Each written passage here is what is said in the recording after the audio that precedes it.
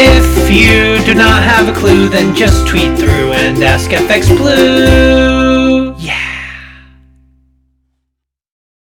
Hello, good morning. It's Friday the 7th. I'm FX Blue and this is the market brief. So Andrew Bailey's been on. The MPC left policy unchanged yesterday and he's pretty confident of a slow and steady economic recovery. And that's despite forecasts the economy will shrink by 9.5% this year and unemployment looks like it may be over 2.5 million by year end. But slow recovery is not an understatement.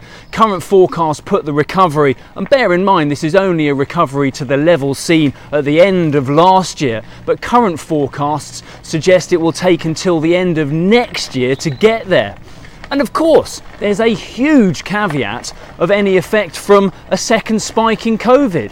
But still, the tortoise and the hare, right? Tortoise won that race. We should keep an eye on the infection rate though. The larger EU economies are showing about double that of the UK right now, but the UK generally has a 2 or 3 week lag to mainland Europe. I'm actually off to Bergerac with the gang this weekend and I promise we'll do our absolute level best to ensure wine and cheese is all we bring back from the continent. Sterling reacted well to Bank of England optimism, rallying to 131.85. That's the highest we've seen since early March.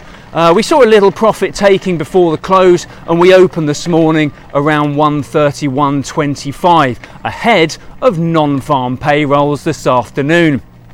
So here we are, non-farm Friday, and you know that means the sweepstake.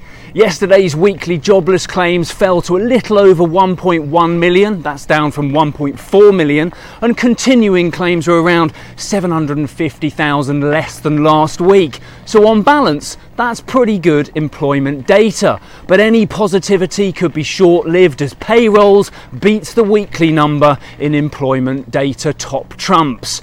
So what do you think? What's your best guess for the headline number today? The latest forecast is for about 1.6 million new jobs. That's down from the 4.8 million we saw surprising us all in June. In reality, it could be anything from about 0 to 5 million. We've even had a contrarian play from my mate Paul Bridges, who's in at minus 330,000. But he's also already on the plane to Bergerac, and knowing him, he's already on the rosé as well. Me? I'm in it to win it at about 750,000 this month. Drop your guess in the comments below and we'll have your name added to that whizzy little graphic when the sweepstake results are out later. Good luck, I'll see you again soon. If you do not have a clue, then just tweet through and ask FX Blue.